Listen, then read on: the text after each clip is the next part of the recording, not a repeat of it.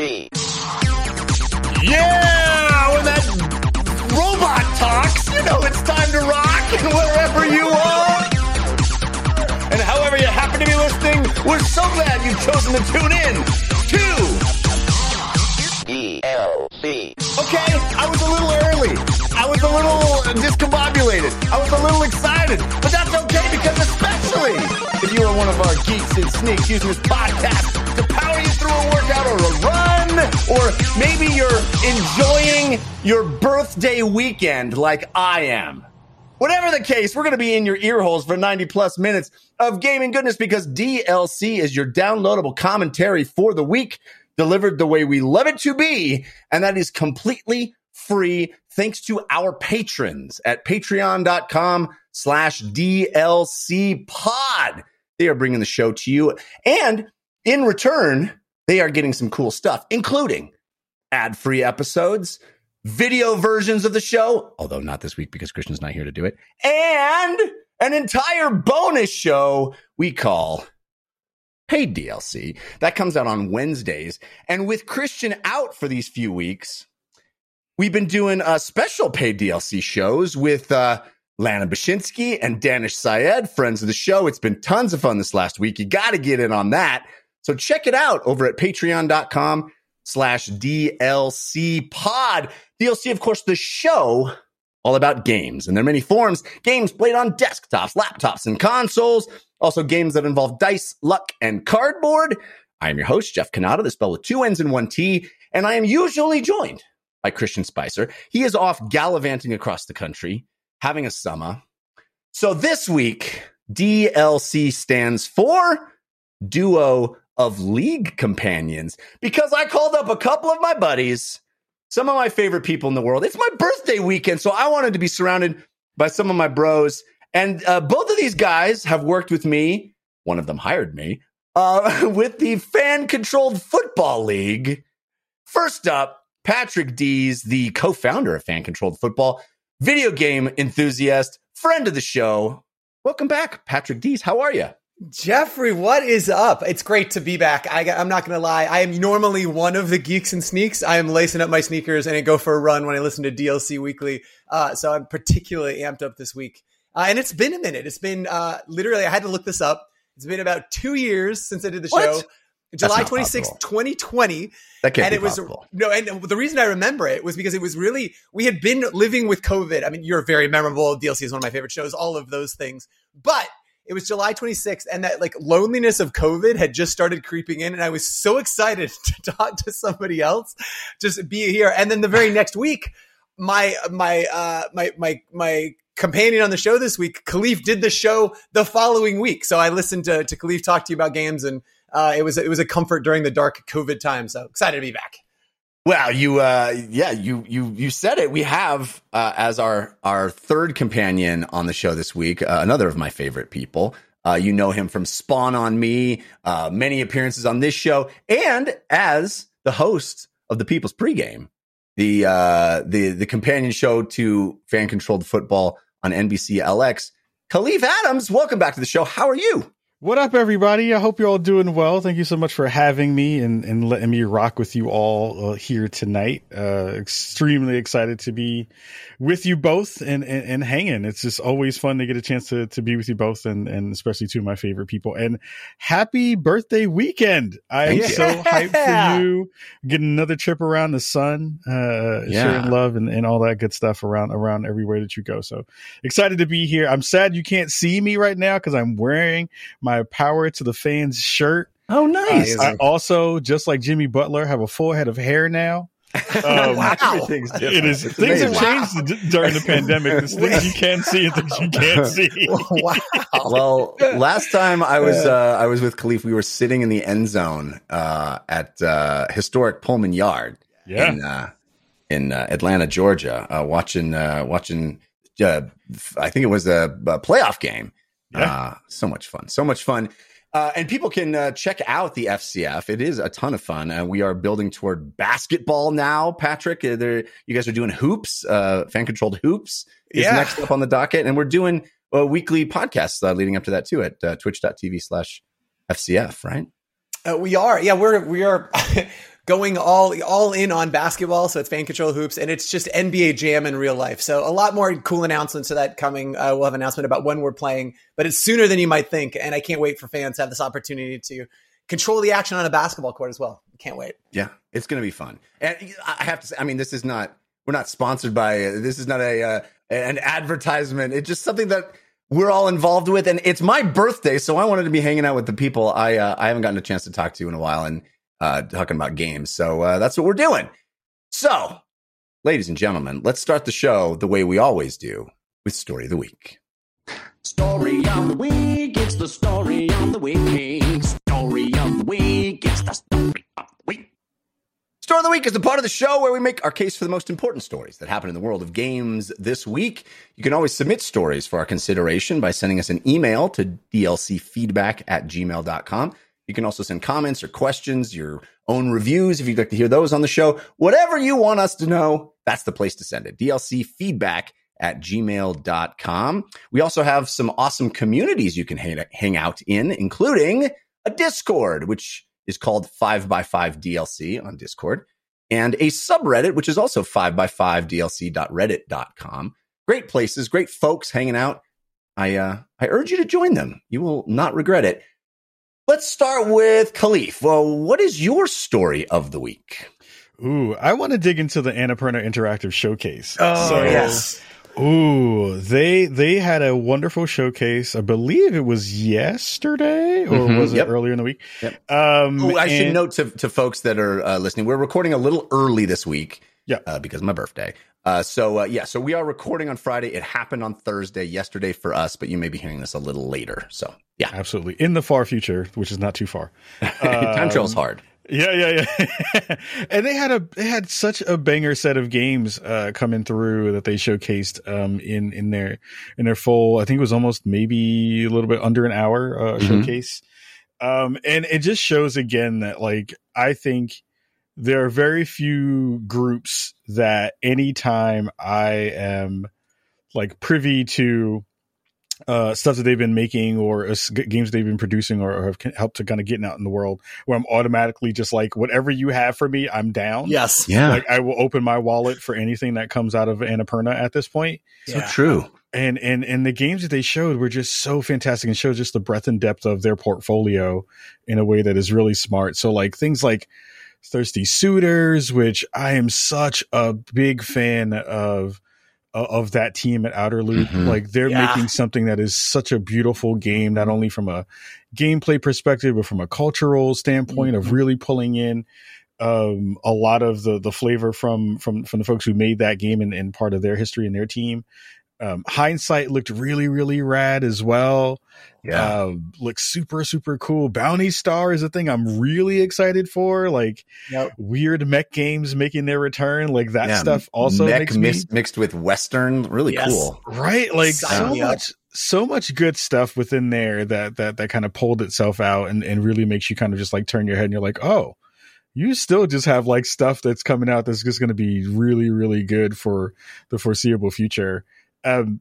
Jeff, what was some of the games that you saw that were really exciting to you, or stuff that really stuck out in the showcase? Well, you're absolutely right that Annapurna has become this publisher where if they're publishing it, I'm gonna be taking a notice of the game. I'm gonna probably want to play the game, and there are very few publishers like that. That just the name of the publisher alone has me go, I'm gonna give this a shot, because I feel like Annapurna, more than just a publisher, they feel like a cultivator of indie talent. And it really is amazing how, they started the showcase off with that like little montage of stuff that has already come out, stuff from the past couple of years.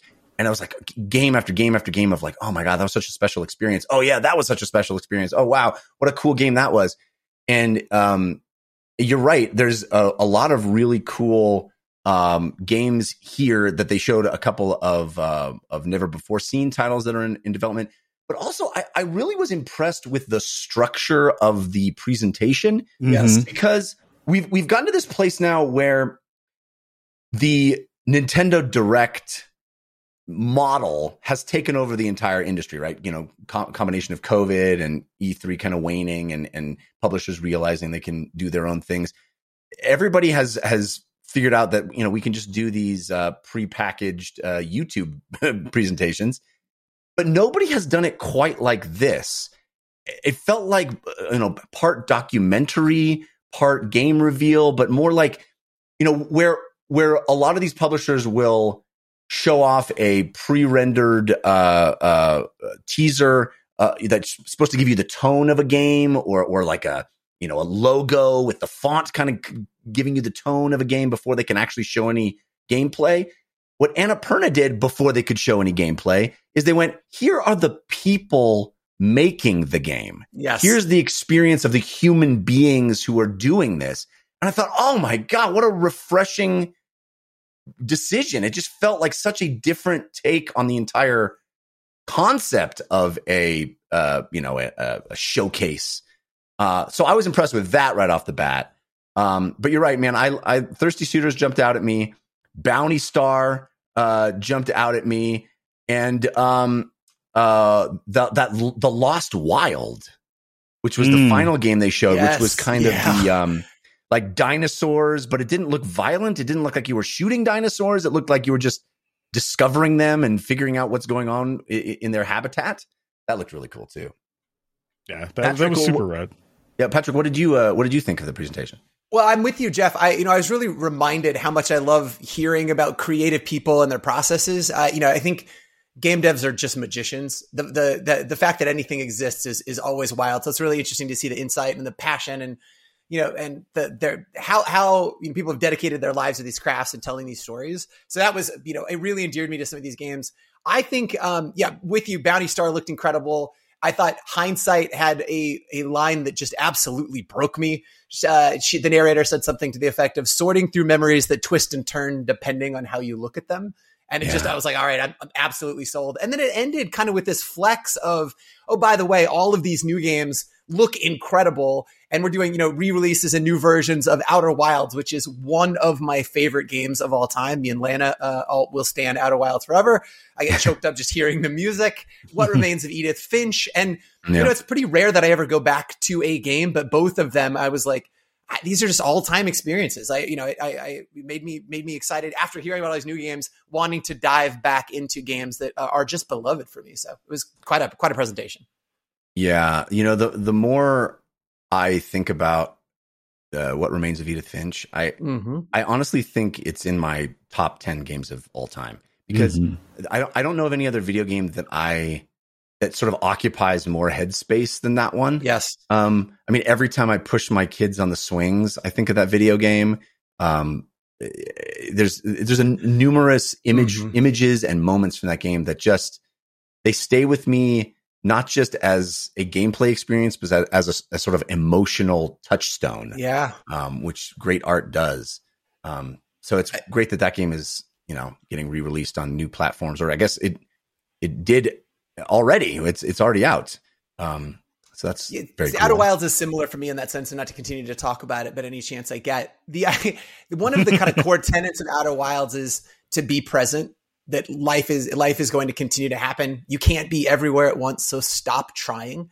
And it's something that, again, can continue to be this touchstone of and a reminder to work-life balance is a joke. That's never going to happen. But what I can do is be present and be where I am. And so, again, one of the all-time greats. And it was just what a cool flex at the end of the presentation. Yeah. Kahlief, I don't know how much of a Katamari Damacy fan you are. But interesting that the creator of that game and Watam, Kaita Takahashi, they announced sort of a teaser for his new game, Uvula, which looks like, I have no idea. It's this sort of cartoonish mouth sleeping. No idea what that game is going to be about, but I'm immediately intrigued. Right? It's crazy. I mean, Keita, does so much. He has made so many cool experiences over his life as a game maker. He's also like one of those folks that he has like Cho Kojima vibes in that way, where it's like, he's a person whose name has enough gravitas that you're just like, okay, what they're going to do is going to be wild or wacky or fun in a way that you don't expect. But it also carries a weird he has some really big hits and then has some really big misses. Yeah. Because I don't think Watam really did that well in terms of where it kind of went. And I think people really are just like, can you make another Katamari Damacy, please? Because that's what we need in that respect. So it's like interesting to see that they had that in the show. And then also they had Hohokam in there too, which brought back so many good pixel junk era memories of just like, there was a whole music genre that felt like it was around those games and kind of bubbled up in the PS3 era. And it was cool to kind of see that be in the show too, as a thing. I was like, oh, I remember that game. I remember that vibe. That felt really, really good. Yeah. In terms of that being there. So Keita Takahashi, coming back and doing something cool with them, like that's only going to be a win for everybody who gets a chance to potentially play that thing. Yeah. Yeah, and I also dug the look inside Cardboard Computer, which is the developer that made Kentucky Route Zero. 3 dudes, a 3-person development team. Very interesting to see that they're working on something that looks like it's going to at least involve a talking dog. I don't know what else is going on there, but they're working on and it looked really cool, kind of this, pulling back the curtain a bit on their workflow and how they're managing to have these, lip synced voice acted characters, but doing it using basically iPhones and, what's the technology in the iPhone? The LiDAR tech. Yeah. Looked really slick. And I'm excited to see what they're talking about how Kentucky Route Zero was very slow, very Tableau-esque, very measured and sort of melancholy. And that this new game, whatever it's going to be called, will be a faster, funnier experience, which I'm really intrigued by. Need more of that, though. I think that's the thing that we're missing in this space. Like, it feels like even from a tonal perspective, games right now are trying to trend towards more happiness and joy. Yeah, we need it. That's also and I was gonna say like we need it. Like we need that like in a real way. So good, Pat. Yeah. I was going to ask if you guys actually played all the way through Kentucky Route Zero. It's on my shame list. And so I was curious if you guys finished it and what that experience was like. Because I played the first episode, loved it, and just never circled back. And it's something I need to go check off. I also only played the first episode, but I enjoyed what I played. I don't know why I never came back to it, but it was a very cool game. I dug it. Yeah, same. I need to go back into that. That's going to be my homework. It's going to dig back in before that game comes out. We should all play and circle back up and discuss our experiences. I think that'll hold each other accountable. That would be rad. I would like that. That Bounty Star game, the sort of Western mech game, which I think Annapurna very much an indie publisher. These are eclectic, very non sort of mainstream games. I would say that Bounty Star looked like the most mainstream. There's shooting, there's the third person action. Mm-hmm. But it still looked like it had a lot of interesting personality. The full title is Bounty Star: The Morose Tale of Graveyard Clem, which I love it. Has my vote for best title in video games right now. That is one confident game. You're like, I'm just keep going. It's so good. The voiceover in that also got me too. She said something along the lines of, "Some skill sets are a curse," and I was like, "Okay, sign me up. No matter what comes after that line, I'm playing." Yeah. Anyway, lots of really cool stuff in the Annapurna Interactive Showcase. It's only their second one they've done, second annual showcase, but it's cool that this publisher has kind of stepped up and become a real major player. And, like Kahlief was saying, when I see that logo, it's a game I'm like, well, I got to play that because it's probably going to surprise me. It's probably going to do something different. And it feels like they cultivate great developers. And you see that in the showcase. They cultivate good people and people that are passionate about what they're making. And it's very uncynical, it seems to me,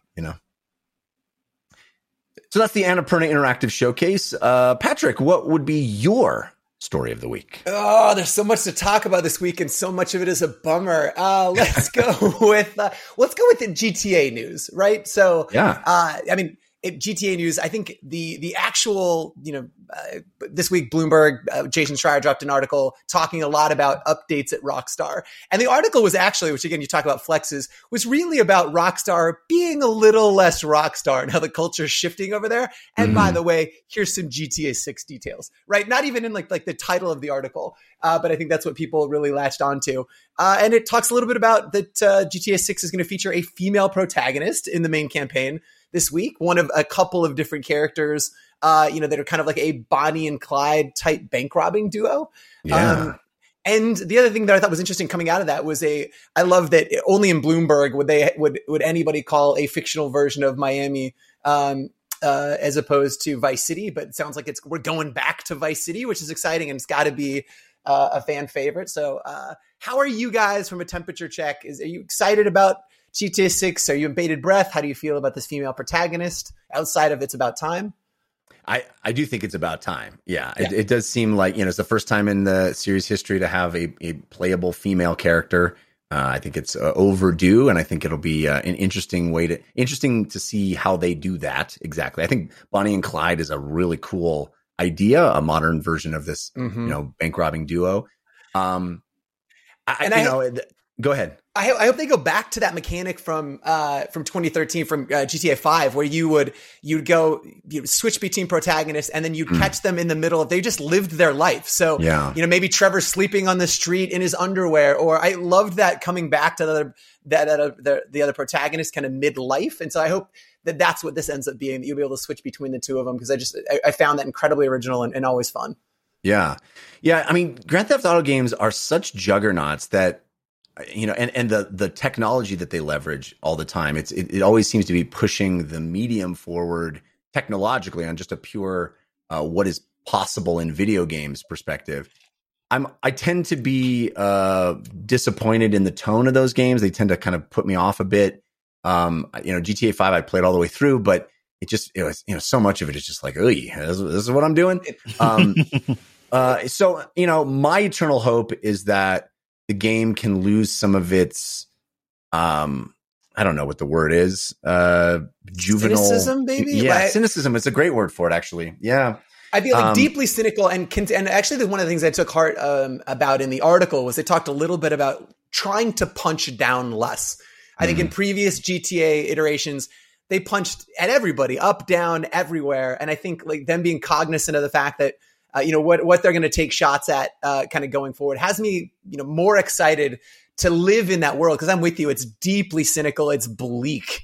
And, I'm hoping it's a little bit less this time around.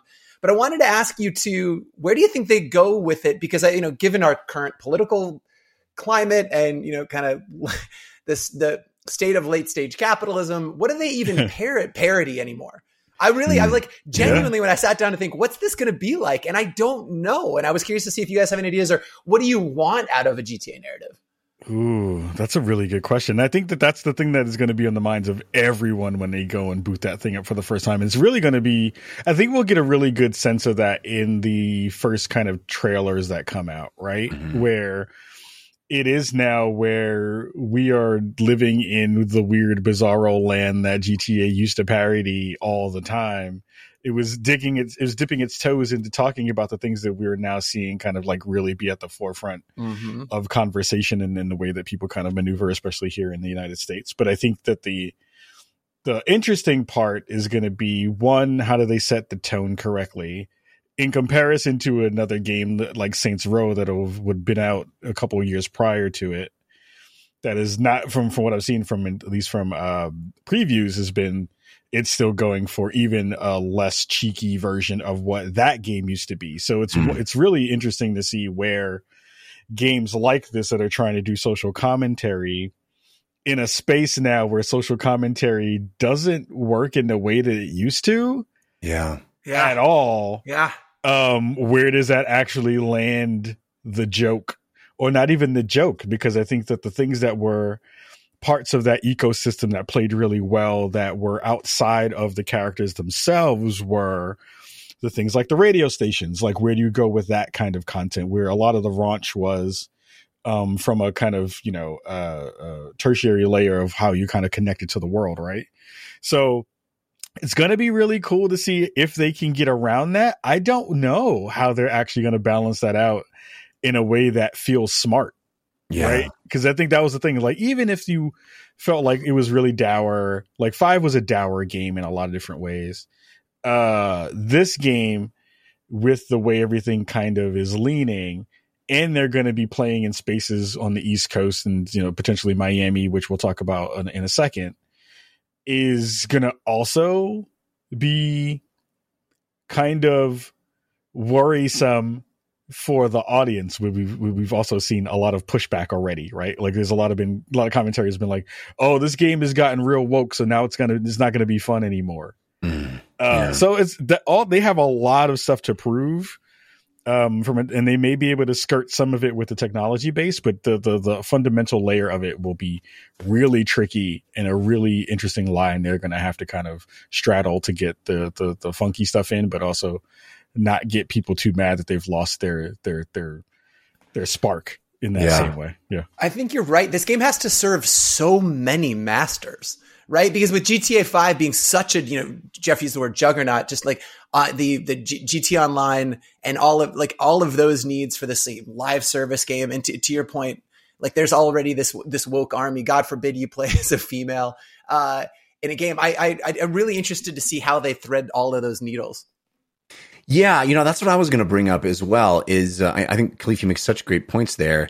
That it's interesting to me that we're talking about the single player portion of this game, which, when you think about GTA 5, the multiplayer has completely overshadowed that for half a decade. Yeah. You know, it's why that game has sold massive amounts of copies, not because of the story that it tells, but because of this other component. And part of this report in Bloomberg was about how, it starts in Vice City, but then they will, evidently the plan is to add more cities as content, you know, that rolls out after the game launches. So the game, you know, is this big part of Miami, but then there's other cities that get added later. And I wonder how much of that is single player content, how much of that is multiplayer content. Like, to a certain extent, they kind of don't even need to have a single player game for that game to still be wildly successful.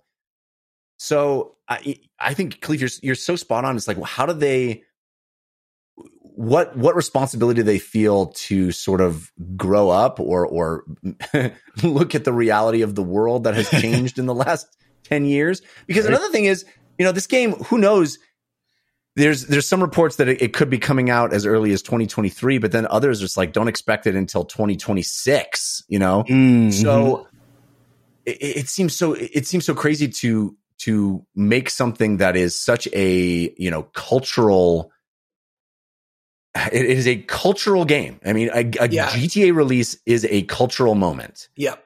And, you know, they're trying to ride this ever-changing wave of sentiment, or do they just not care and they're just making their goofy, you know, heist game? I don't know. And it'll be, like you said, Kahlief, it'll be really interesting to see those first trailers and how they position it from that perspective. I do like those first GTA. I love those GTA trailers. The first one, where it says, "Welcome to the world of GTA 6." Yeah. I think I look forward to those almost as much as the game. Yeah. But yeah, you know, compounding all of that too, and then when I hear what you were saying, Kahlief, was that like Leslie Benzies and the Hausers are no longer there. Like the people that you identify with GTA and all of that world building and all of that personality, they're gone.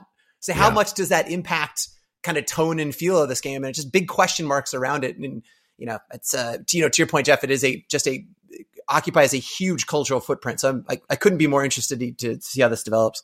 Last quick point that I wanted to share was, and I think the thing that will be really interesting, and I think this is where it gets a little bit wishy-washy, right, is where the thing that you would hope to see if you are at Rockstar is the game that you wind up putting out, it still has cultural relevance in a way where you get to talk about the narratives and the positioning of the characters and all that kind of stuff.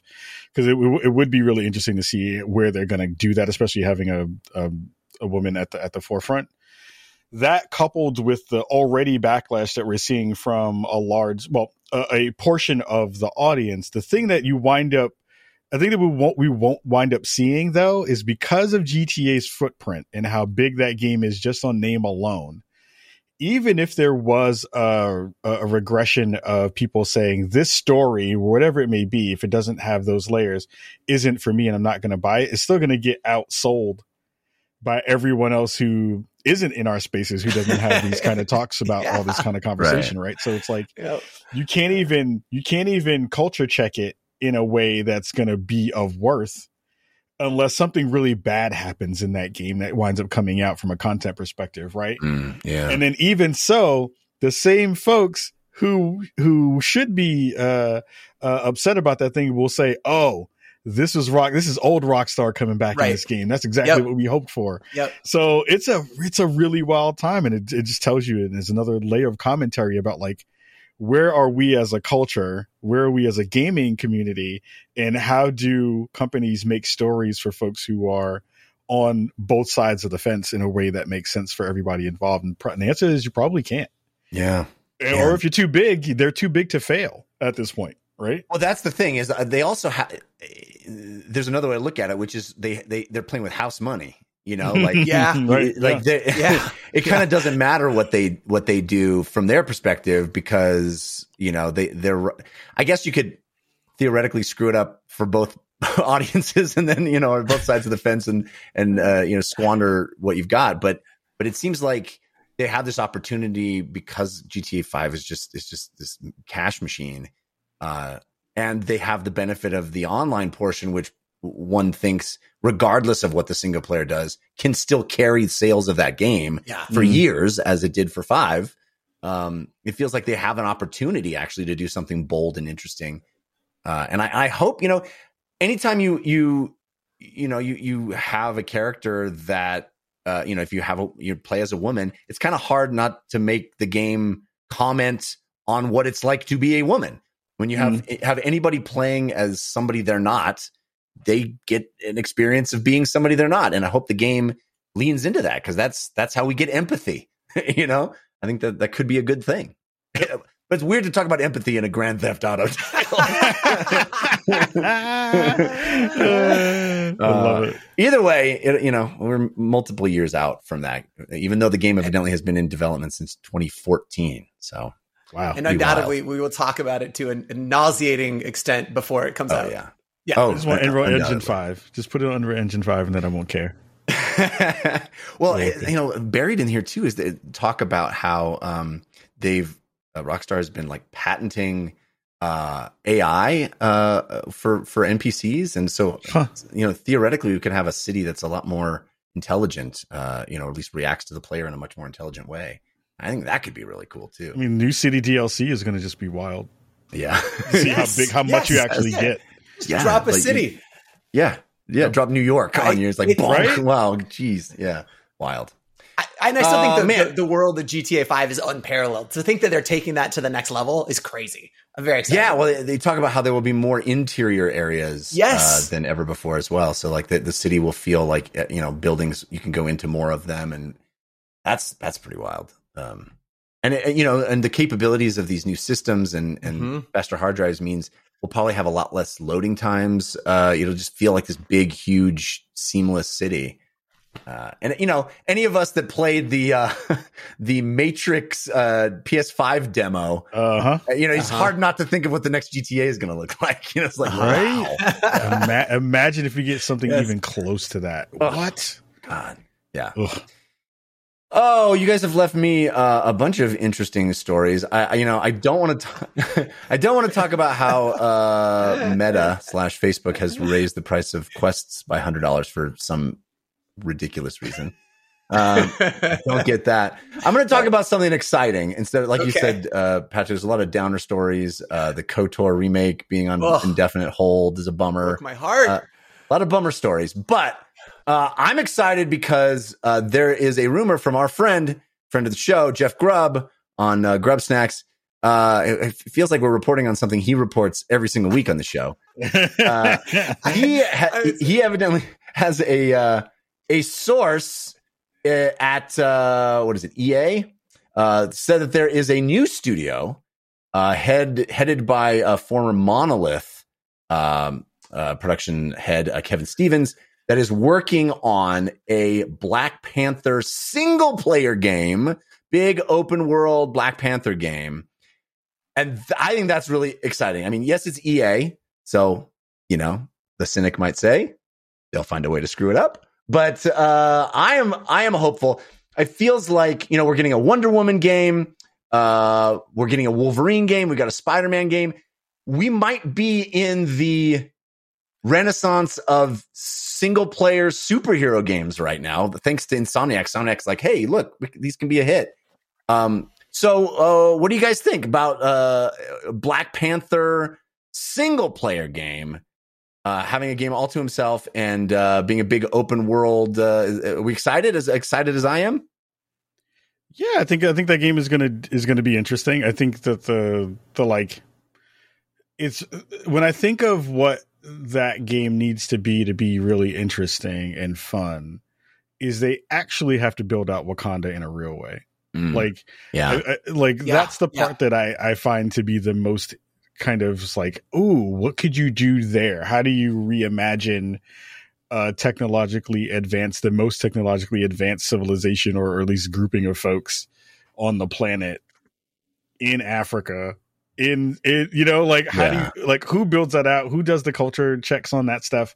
How do you make sure it's true to canon and all those layers? And then I'm like, well, we've done this a little bit with other stuff too. Like I just keep thinking about the Avengers game, and anytime I think about new superhero games, I think about that first. Mm-hmm. And I don't know if that feeling is good. Everyone kind of harps on the EA layer of, EA is going to make this game, it's going to be terrible. I don't believe that part. I think EA still makes really, really awesome stuff. Yeah, agree. But I just don't understand, even with this game and the hype that's going to be around the movie, and if those things are going to connect in that way, I'm weirdly in a space of I don't know if I need a game like this anymore. I want to see it because it's going to deal with the Black Panther layers. Sure. But I feel like I'm still not over my Avengers PTSD yet enough to give a superhero game like this that's not Wolverine. Yeah.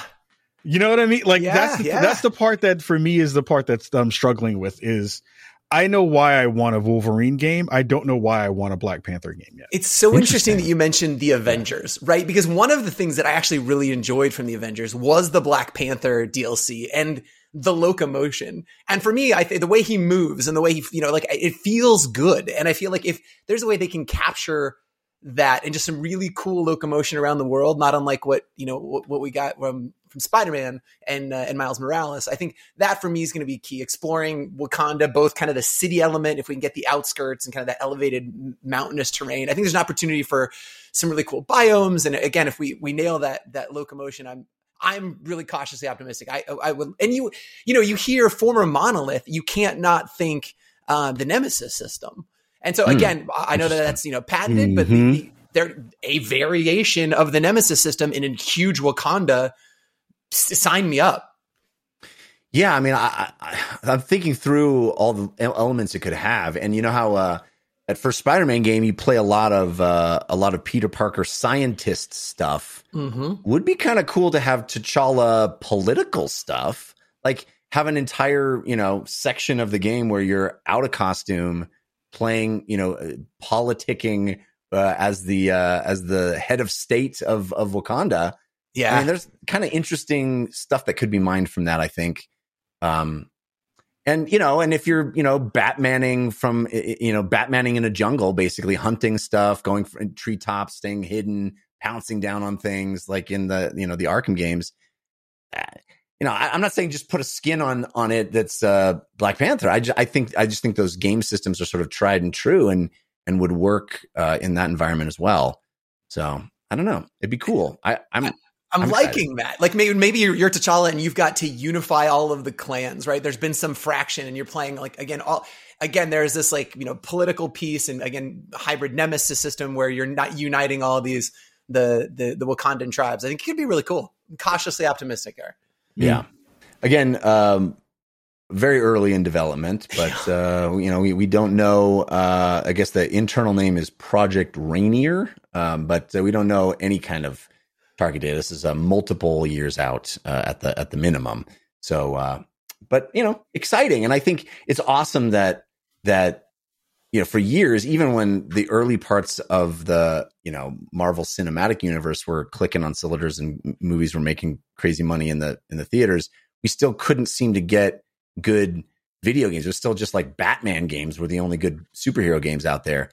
And I'm glad that seems to have changed. And Spider-Man starting things off, and we're getting more characters getting their own games. I'm excited about that. And that Guardians of the Galaxy game is very good, people. Why are people sleeping on that game? It's so good. Fantastic. Yeah. I think that version of Drax is my favorite Drax. It's incredible. That game's phenomenal. I can't. Very, very good. People slept on it. Kills me. Yeah. Very, very true. All right. Well, let's talk about the games that we have been playing and transition into our segment, the playlist. Ooh, what you playing this week? Tell us. Ooh, what you playing this week? Tell us on the playlist. All right. Patrick, why don't we start with you? What has been on your playlist this week? Yeah, I chose a tricky game to talk about a little bit today, but it's been occupying a lot of mental space for me. And it's one of those games that, again, it's been a slow time trying to clear off some of the backlog a little bit. And Death Stranding has always fascinated me. I mean, Kojima is just a luminary. I think he always makes interesting games, even if they're not my favorite. I just skipped this. I bought it day one, never played it. And so I think it was a text message with you at some point when I was debating what to play next. And you said, look, I'm really interested to hear what you think. So I've spent 2-3 weeks kind of chipping away at Death Stranding, and I had to play. I needed to understand why there are so many dead whales. I needed to get that answer. And I don't know that I have it yet, but I would love to have you guys. I'm at this critical point with the game where I'm deciding whether I'm going to continue, and would love you guys can help me to guide me to see if I've gotten what the game has to give without spoiling anything. Would love for you to help me, let me know if I should finish. So I'll talk a little bit about the experience. Obviously, Kojima made a walking simulator, and he made the shit out of it. It's the Gran Turismo of walking simulators. I mean, it is incredible. But the game, at least to this point, it's America, death, high-speed package delivery. I think people are pretty familiar with, the game and the third-person action component of it, and the terrain management. Essentially, every single step there's a mechanic, and it has you hyper focus on all of your locomotion. But I'm just at a point where I think I've got what it's saying. I think it's been interesting for me to hear it touch on these themes about connection and karma, both literal and kind of metaphorical. It asks you to balance your loads with your own needs and those that come after you. And what you leave behind benefits everybody behind you on the journey. And so I guess my question to you is this, it seems to be the thesis, again, not spoiling anything, but this game really seems to want to encourage me as a player to be the good that I want to see in the world. It really encourages mindfulness. And so hopefully in that, you're making the game world a better place, and maybe you might want to make the real world a better place. And if so, that's a cool message.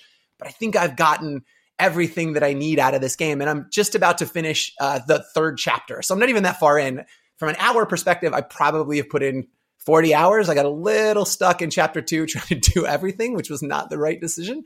But I just think I played enough of it, and really curious to see. I know you guys are both very passionate about it, and would love to hear what I'm missing. Should I keep going? What are your thoughts on Death Stranding? Kahlief, you want to take that? First of all, you must find. No, I'm just playing. It's one of those things where I think, and I wonder when I think about my time when I played it, and I think when I wrote my review when it first dropped, I think one of the biggest things that came through was it felt like it hit at the perfect time in the state of the world. Oh, interesting. And I feel like some games are good for that. Like it feels like it has to speak to you at the right time. I don't think Death Stranding is like this universal tale that will hit everyone in the kind of air quotes right way. the longer it's kind of out in the world. Like, I feel like it had a very small window of relevance, and I don't know if that relevance continues to kind of stay there, even though we are still, in the middle of a pandemic, and a lot of the loneliness vibes and a lot of the conversations that game is trying to convey very much was in line with, or felt like it was akin to, a lot of the things that we're thinking about from a societal standpoint. I mean, for me at this point, going back and playing some of it, it was more about how pretty is this thing going to look on a big PC screen? Yeah, sure. Than it is about the, like, oh, we're connected by all of these layers and stuff, because I feel like it's also been a moment where, and I don't know if this is a thing that you've delved into, Pat, has been like all the scuttlebutt and all the digging into the meanings behind the meanings kind of stuff that has been done over the past couple of years since that game dropped. Did you engage with any of that stuff? No, I really didn't want to, just because I wanted to experience it firsthand and then go read all the think pieces about what I'm supposed to be getting out of it. But at this point, it just seems to be just a mess with Die Hard Man and I'm not entirely clear what's going on. I think I've got a loose understanding of what's going on in the world, but wanted to know if it ever kind of congeals and starts to make a lot of sense and leaves you with something that's greater than the sum of its parts. Because I think what it's done to this point is really, it's super interesting. It's way more interesting than it is fun, right? It's almost a science experiment for me at this point. Like, I don't enjoy the minute to minute, but I'm hoping that it's because there's a bigger message to the whole thing. And, but I think that as I've gotten older, I've developed my capacity to just put a game down. Time is way too valuable. I used to sit through things that were like, not even bad games. If it was a B- or a C+, I'd be like, well, I'm going to finish it because I'm a completionist. I need to, especially from a narrative perspective, I need to understand how they land this plane. And as I've gotten older, I'm just like, I'm okay with letting some things go again, because there are other 10s out there in all types of media. And so if I'm going to be spending time on something leisurely, I really want to be enjoying it. And so I guess if you feel like there's a bigger message here and something to really take from it, I want to like this game. I want to continue. But I feel like I'm right at a point where I could just put it down and feel satiated, Yeah. I would say give yourself permission to do that. It's fine. Okay. I don't think the ending, I like a lot of Kojima games. For me, this isn't universal. A lot of people love Kojima, including Christian Spicer.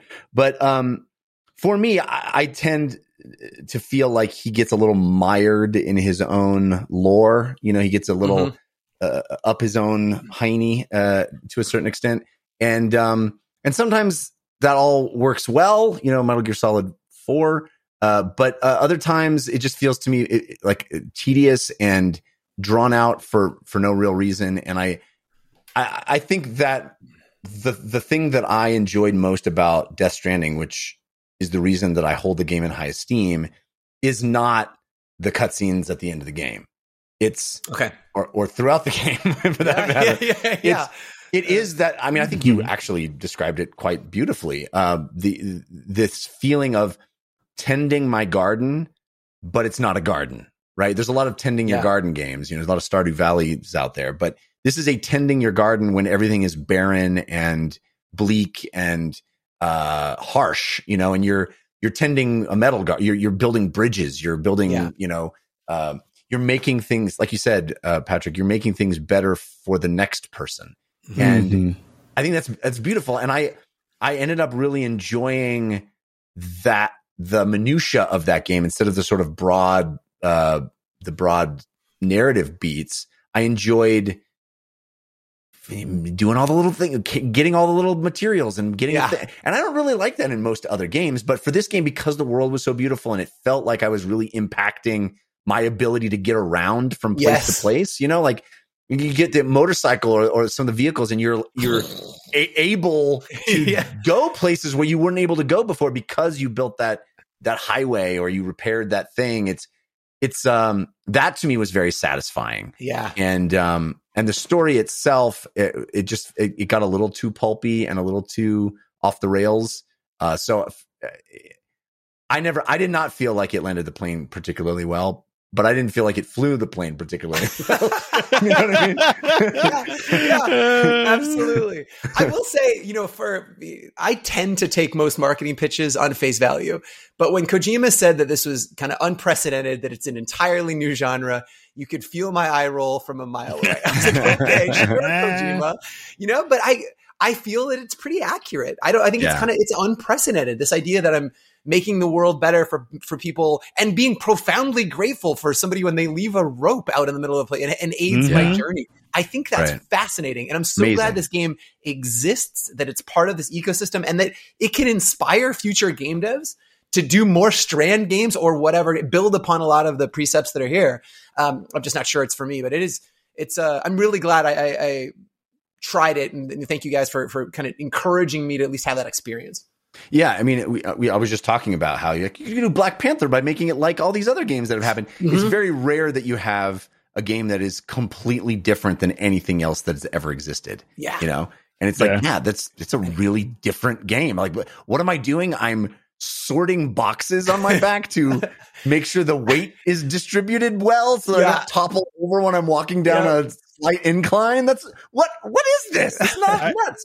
I'm actually a little bit sad that you're playing this version of the game as opposed to the version that was out when it first dropped. Only because they've added so much traversal stuff help. They've added so much traversal help for the player. Oh, interesting. That it made all of those other things of someone dropping a rope for you, someone setting up a ladder for you, to even be more impactful for the player. Yeah. So it's like I wish that there was a way to like go back to like version 1.0 and go back to that so that you could kind of experience those parts too. Because there were parts where I was just like, I really wish someone would leave me a damn ladder right now. Get a rope. It was also kind of somebody, right? But it was kind of cool. Like even the space of playing the game earlier than when the public got in, that was even like better and cooler and kind of more solitary. Oh, I'm really doing this for literally every reviewer who's going to play this after me. Let me make sure I'm putting good roads down for people. Like that felt nice. It felt really important to be able to do it. So I think what's interesting too, I'd encourage people, I'm a digital foundry nerd. And if you watch that video, they talk about the new versions on new hardware. They talk a little bit about how they've changed actual terrain. So it's not just the frequency with which you get things from other players. They've got all this player telemetry and they understand where people are going. And in some cases, they've made it arguably a little bit more difficult and ease it out a little bit. The game is better it's more true to, I think, what the experience they wanted now than it was at launch too. So it's, again, fascinating game. Yeah. Right. And according to Norman Reedus, they're making a sequel. Which is like, I don't know. What are you going now? Don't like, give it to Norman Reedus. I mean, Jeez. maybe. I mean, like, hey everybody, I'm in the White House. He doesn't seem to know what he's in at any given moment anyway, right? Like, that guy, he doesn't know. He's just boys with Kojima. I just hope that that whatever that sequel is, it isn't just like, okay, it's Death Stranding, but now you have all the guns. You have all the guns. Borderlands meets Death Stranding. I don't need a ladder. I got a rocket launcher. I got a gun that shoots ladders. The wild thing is, like, they actually now really do have to rebuild the postal service in a real way. Amazing. Well, thank you, gentlemen. I appreciate it. That was cathartic. I love that you. I love that you gave it a shot. I just think it's a really special, interesting, different game, and one that fans of the hobby, fans of the medium, you have to kind of pay attention to and go, this is a designer, because. Let's be honest, Kojima has a lot of mystique and hype around him that sometimes can feel a little out of control or disproportionate. And then you see something like that and you go, oh, no, the dude's a visionary. Like, he does totally. He does think about games differently than anybody else. Unmitigated genius. And I'm glad it exists. Like, I'm so excited I dove in and I had that experience. But I think I feel pretty content to put it on the shelf. But thank you for this. Feels like a good counseling session, gentlemen. Thank you. You have permission to stop playing. Thank you. I've carried my package. Kahlief, what about you? What do you got on your playlist? I am playing a couple of games that I did previews for that are not out yet, but we should definitely talk about them. Yeah. One is Rollerdrome, which oh my goodness, it is like. This is where I get to put on my old man hat, and you both get to wear them with me. It is like The Running Man mixed with roller games mixed with Go on. there was another one with Tony Hawk. It's like all of those things mixed together, where you are this one character. You're playing in these games that are made by this mega corporation that is kind of shady. You don't really know what their intentions are, but you are trying to get to the top of the leaderboards and win a championship that will hopefully kind of get you in good standing. It's like paying off your debt by making sure you're killing other people and getting through the championship. I love this game. This game is so good. It is so fun. The art style feels. Do you remember a game called 13 some years ago? Yeah. It was like Of course. Cell shaded shooters. Not easy to say. But also, it kind of reminded me of Sable, that game recently. Yes. It literally feels like that kind of art style. It is so cool because it just combines all of the tricks that you wind up doing in a kind of normal skating game with really tight shooting. But it's cool because you're doing all of these tricks and you're maneuvering around these spaces that feel like they're all in kind of either, you go from an outside kind of canyon area to this place that looks like you're on the top of a ski lift and to this other part that looks like you're inside of a mall. Like you're doing all of these maneuvers and all of this gameplay within these really just weird spaces, but it has that 60s, 70s retro sci-fi vibe in terms of iconography and colors, color palette and all that kind of stuff. Yeah. I just had a blast doing the preview stuff. I'm like dying to play more of that. Does it have a single player component, or is it all like a arena shooter multiplayer game? It's all single player stuff. So really, I don't see anything in terms of it being multiplayer. It feels like you are. I looked at it and I thought, it's just sort of like a what's the car game? Oh, like a arena Rocket League? car shooter. Rocket League. Thank you. Rocket Yeah. League is what I was trying to think of. Yeah, it's like a Rocket League. It seemed like a arena multiplayer game. I would hate to play this game in multiplayer. It would be awful to play this game as a multiplayer game. I don't think it fits. Oh, interesting. Or awesome. I mean, it could be great. I mean, Pat, you could sell me a underwater bridge. It would be fine. But I think that the layers that make it cool is you adding those tricks combined with the way that you're attacking all of these moving parts that are synergizing around you. So like you have to keep your head on a swivel so you can get your score up to a certain level so you can beat other people on the leaderboard and then continue to kind of keep the story moving. You wind up kind of unlocking levels by doing very specific tasks. So it's like, do a grind on this part of the map, but you have to do this very specific grind. You have to shoot. Go ahead. Is it run based like Tony Hawk? Like there's an objective list and you get like 2 minutes and you go do those things. And as you cross those off, you unlock new levels? Yes. So I think that's going to be the replayability part is you kind of get through it to learn, where players and enemies are going to kind of spawn. Cause you're tracked based on score. You're tracked on time, how fast you can do a level. And then there's a little bit of style points to it too of like, can you, go up a ramp while you're inverted and upside down? Can you track a person underneath you, shoot them, land on the other side, finish the rest of the trick and then continue your run. Right. So it's like you're doing all of this at the same time in your brain, and it takes a minute to kind of grok. But once you start to do it, it just flows so well. It feels so good. And the music just pushes you a little bit further with the dope soundtrack that it has there. So Rollerdrome is nuts. It's from the folks at Roll 7 who made Ollie Ollie World. So that's already a win because I love those games.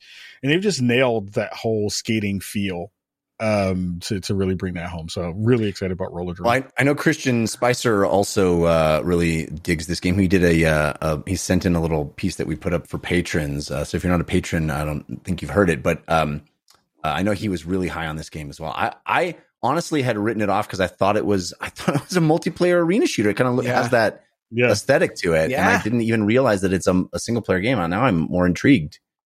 It is very, very cool. I'm just like, please hurry up and come out. And it's coming out soon. I think it's coming out on the 11th of August, I believe. It's either the 11th or the 16th or something like that. It's coming out really soon. That's fantastic. The other game, super quick, is Exoprimal. Again, another game I got a chance to check out in preview. It is like Lost Planet and Turok mixed together. Okay, you had Again, me. Come on, oh, you're very good again, at these. This means this. I'm on board. it's fire. So like the interesting part about it is, imagine if you get 2 squads of 4 or 5 together. I think it's 5. Oh my god, this is the game that had like 1,000 dinosaurs falling Yes, from the sky, yes, right? yes. Yeah. Yes. So dinosaurs spawn from the sky, and you're like, all right, cool. I'm gonna get a mech. I'm gonna rock a mech and shoot dinosaurs in the face. Yes. I'm gonna do it with 4 other people. But the thing that makes this game the reason I am so excited for it, I thought it was just a single player score muncher. I thought it was a thing of like, oh, you clear waves, do all this kind of stuff, normal kind of thing. Then I got into the game and said, oh, wait a minute. This is actually like a PvPvE game where your squad is battling another squad to basically fulfill certain tasks. So think of it as if you have 5 stages of a match. The first stage is you just got to clear your way through the first wave or second wave of dinosaurs. Second part of it, you have even more dinosaurs, and then you have some variants on those dinosaurs. So instead of having just like raptors, you'll have like raptors that shoot lightning or something like that. Then the third stage changes from kind of just like wave-based one to now you have to like take the payload a la like Overwatch across the map to get to a certain spot. Or you're basically defending a point against a whole bunch of dinosaurs. So you're doing this on your end, and the team is doing this on their side of the map in the same vein. So you're all competing against each other while also competing against the environment. And the cool thing is, like, you'll get to the end of a stage, and it'll be like your team is ahead of your team is beating the other team. You're ahead. So now if you're the other team and you've heard that, you're like, oh, we have to hustle up and we have to make sure that we kind of beat them to the next goal. What winds up changing all of it is towards the end of a round, you're doing the payload part. You're kind of moving a thing towards an end goal, but it then becomes PvP because you can see the other team across the map. And now you're facing off against each other, moving your payload, and they're moving their payload. So you can go and attack them to stop their payload from advancing because you have to stand near it. Perfect. Or you can shoot their payload to blow it up to kill it. So it winds up changing the tactics in the mechs that you wind up using, which you can change on the fly. So if you are stuck with a mech that doesn't feel like it's working in the situation, you can swap it out for something on the fly. And that changes the whole timber of a round and of a match, because there was one, and I'll try to do it really quickly. There was one part where your Stegosaurus is trying to kill your plane, right? As Again, they do. I just said that, and I wasn't high. So a Stegosaurus I stopped listening after a lightning raptor, right? So like the Stegosaurus is trying to like damage your plane. You have to keep that thing alive. We were losing. And the other team was winning by a fair amount. We had failed that state like 4 times, and it will just reset you to do it. We wind up failing it, and they had gotten so far ahead that they had gotten to the last stage of the match, where it then becomes PvP. We are now transported to a spot. We're moving our packages towards each other. We decide as a team, even though we're super far down, to go just full on attack and try to kill them as much as we can, while I'm kind of playing backwards and moving the payload ahead. We totally won that match, even though we were super far behind. It wound up being really cool because you were so upset that the fact you weren't able to get through this one part of the stage, you felt like you were done. But that equalizer of saying, well, we are still better at this part of the game than the other team. We may not have good teamwork, but we can kill people real fast. That actually worked. Yeah. Wow, and it was brilliant. It was so much fun to be able to do that with a team that we weren't on comms with. If we were at a squad with comms, it would have been so good. So, again, all of that to say, Capcom is bringing some real fire with Exoprimal. I'm very, very excited for it, and I'm dying to play more of it. Looks like 2023 is what they're saying for Exoprimal. I guess this is a closed network test that they were doing, but the game won't be out this year. But you have put it on my radar, because I admit I watched the trailer with 1,000 dinosaurs falling from a hole in the sky, and I went, It looks a little goofy, but this sounds awesome the way you describe it. Yeah, I wasn't down for it either until I got a chance to play it, and I was like, oh, I'm sold. I feel like you undersold. I'm looking at it now. You undersold the art. It looks stunning. Is this RE engine? Is this one of these Capcom? Ooh, looks really slick. Yeah, my God. Mm-hmm. Okay, So that is bring it on, Exoprimal coming in 2023. For my playlist, I played a game. I think it's just about to come out. I don't think it's quite out yet, but the embargo went up today. It's a game called South of the Circle. And it is very much a, in the vein of a What Remains of Edith Finch or a Firewatch, the games that are, I think, described not too kindly as walking simulators. But these are games that I tend to really like. Same. They're storytelling games primarily where your level of interaction is minimal.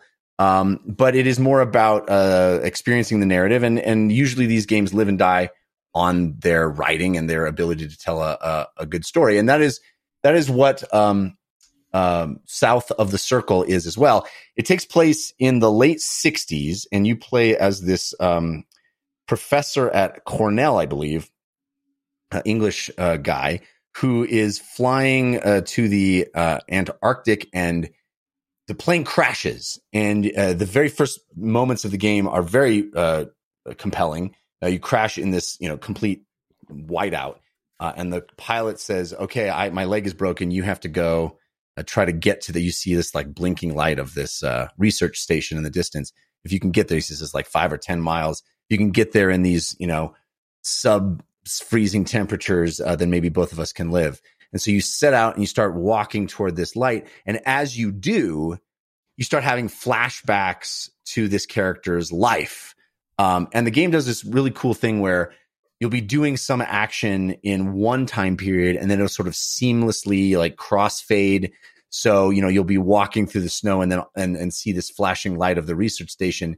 And then it seamlessly transitions to this flashing light of a train station. And now you're walking in a train station, years ago in your life, and you're remembering this moment. It does that over and over again. Cool. You'll be in like a snow car, snowmobile like vehicle, and then you're in a car and that kind of thing. It's really effective. And the voice acting, the acting overall is some of the best I've seen in video games. It is very, very, very good. I think there's a Game of Thrones actor, and these are Hollywood talent. It's really, really well executed, beautiful performances, and the visual style is very minimal. It's this very flat, almost rotoscoped, and I actually think it might have been rotoscoped because the animations are very, very realistic and true to life. So I think they were actually filmed segments that were converted into sort of simplistic polygons, and the playing of the game, such as it is that you make a decision. I mean, you control the characters also, you walk through the snow, etc. But you're almost always just kind of moving forward. There's not much. It's very linear. There's not much exploration to do. Very minimal exploration. Mostly what you're doing is in these beautiful dialogue sequences, these scenes between the actors, you are making decisions on kind of branching dialogue moments, but you're not picking the words that they say. Instead, you're selecting these sort of abstract emotional beats. And the game creates these shapes that it associates with certain emotions. And so it'll just kind of show you the shape. And very, very quickly, as I was playing it, that became this very intuitive thing where I wasn't choosing a specific thing to be said. I wasn't choosing between, light and dark or any of the other kind of things you see in video games. I was choosing just sort of this emotional feeling. And you don't know exactly what that's going to result in as far as specific dialogue. And sometimes the dialogue that you get from an emotion isn't exactly what you would have wanted. But I found it to be really interesting because little window into how I play video games. I tend to want to be a good guy. I tend to want to be a good person. I tend to choose the light side when I go to, I tend to want to make everybody happy, solve all the problems, complete the quests, make everybody love me, I'm a very codependent video game character. But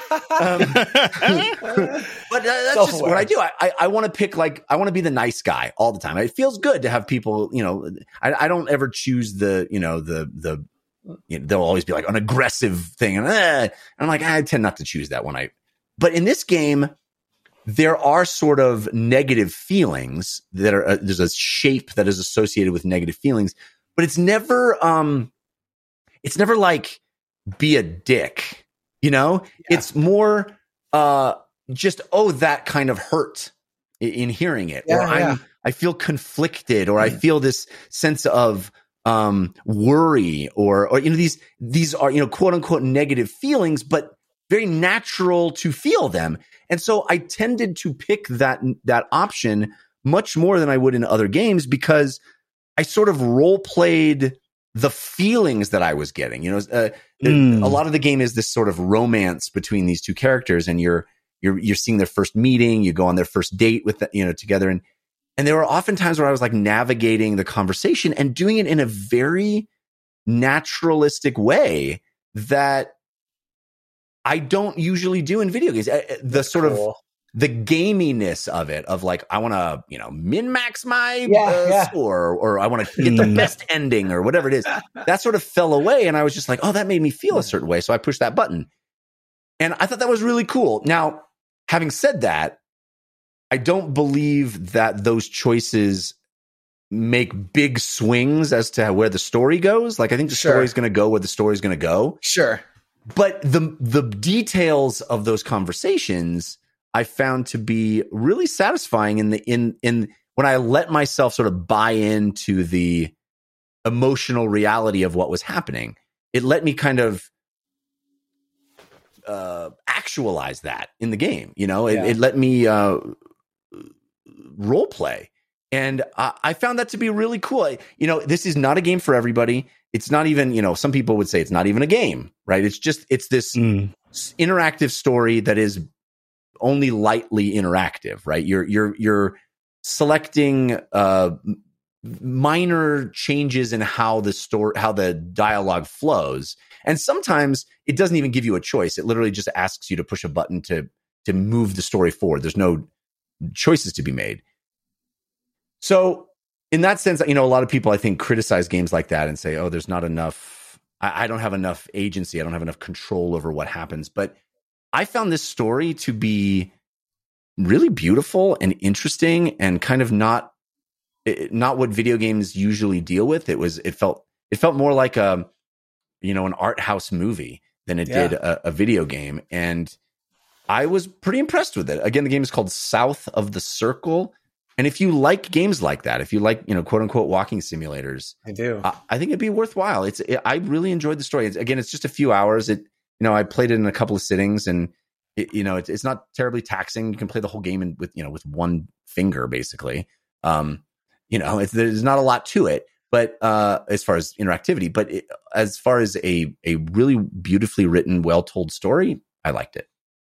That's rad. It is rad. It wasn't on my radar at all. Who publishes this, Jeff? It does. It sounds like it would be an Annapurna game. It is not. Sure does. I don't remember who the publisher is. I should know that. Hang on. Let me see. That's encouraging that it's just, a couple of hours. It sounds like something that can be, paced out a little bit, and you can experience that quickly. Yeah. Oh, it's 11-bit studios. 11-bit. Nice. They've done a lot of really cool games that I've liked. Children of Morta is an 11-bit studios game. But State of Play is the developer. It's really cool. It hooked me right away. Like that first sequence where you crash the plane and have to get out. It's like, oh wow, I'm in. And the acting is just so well done. So it's very cool. I also thought I'd mention, just for the sake of the audience, this is not easy for me to say. I don't think Elden Ring is for me, ladies and gentlemen. I apologize. Oh, I know. Did you boot it up this week? I did. I was like, this is the week. This is the week I'm going to do it. Yeah. This is the week. I got nothing else on my plate. It's like, there's a little bit of a lull. I finished the other games I needed to finish. here's the thing about Elden Ring. I'm so excited about this. Look, I was at a crossroads too. I was at Elden Ring or Death Stranding. I chose Death Stranding because I also felt that there's no way in hell this is a game for me. I cannot hear what you hear. This is going to be my pretext to not play it at all. Thank you, Jeff, for giving me permission all episode. I know that I'm disappointing a lot of people by saying this, and for some people, they're like, you don't even have the right to review video games if you don't play Elden Ring. And fair, but here's the thing that is fundamentally missing for me. Every time I boot up Elden Ring, it feels like eating my vegetables. It feels like oh, I should do this. There is nothing in the game, and I welcome all the feedback that I'm going to get by saying this. There's nothing in the game that I am curious about. There's nothing in the game that is pulling me forward. And I know everybody talks about this awesome emergent story that happens and all this cool discovery. Yes. Yeah. Dude, that's what I love. I love that in video games. Totally. I want to be like drawn around the next corner. I look at that world. I don't think it's beautiful. I don't think I'm playing it on PS5. I don't think it's beautiful. I'm not curious about it. I walk around looking for something to catch my attention. Like the opening cutscene is not. It's nonsense. And that's fine. I mean, it's fine. Whatever. There's a lot of fantasy that is, but I'm moving through the world, and people are like, well, if you stymied one place, just go in a different direction. I'm like, okay, but over here, like it doesn't feel to me. And again, this is more me than the game because I'm not seeing it. I'm doing it wrong. I admit that, but I just don't. There's no hook that is drawing me forward into the world. I'm just like, I'm going to walk forward. I'm going to get into a fight that's going to be hard. And for what? Like, what am I learning? Why do I want to move forward? What do I want to see? Kahlief, am I completely wrong? No. I mean, look, I think it really does feel like one of those things where you have to go into it with the most open of hearts. Yeah. And I think right now, one of the things that I have as a guiding force in my gaming like life now is because it does feel like everything has a time crunch on it. Yeah. And just life right now has a time crunch on it. Yes. It's the same thing that was like with Death Stranding. Like, if you feel like it's not giving you the vibes that you need this early on, you'd lose nothing by dipping on it. The thing that kept me going was, and I am not a Soulsborne like mega fan. I'm not standing for the hard game being hard. Right. And this was the first Souls game that I finished. Like, actually finished it, went through it. But I also don't care about lore. Like, I and it's weird for a game that's like that to not care about lore. Yeah. You're really just going into it for the spectacle of for the thing that is going to try to kick your behind. And that's probably where I land. I'm like, oh, I want the challenge of learning the systems. And this game feels like it is one that is more approachable than the previous games. Now I feel like I can actually get through it and finish it. Mm-hmm. But it wasn't like, and there are moments of kind of visual splendor that are there when you kind of first get into some of the larger open world spaces. Like, that opens up a bunch of that for me. There is a layer of that for me that's also because I'm a big horror fan, so it's like the love of the grotesque is also in that thing for me, and I know that just doesn't resonate with everybody. So I would say, if you're ever in a spot where you're like, I want to go back and try it with some friends. I think that's the part that will get you maybe across the first hurdle, is if you have a Sherpa who's kind of coming with you to help you get through some of that initial malaise, then I think you might find yourself giving it more of a shot. But I totally understand where you're coming from too. Like, it should be a thing that should feel like it's for you, but there are hurdles to it because of just the way that those games come across. Yeah. No, I think that's well said. I mean, that's how I got into Dark Souls 2, was that I had friends who were like, we're going to do this together. And in that game, I was never curious about the world. I just like, oh, it's fun to do stuff together. Yeah. This is what we're doing, and that's fun. And oh, it's hard, and we got to help each other. And oh, I'm down. Oh, you got to survive. All that stuff's fun.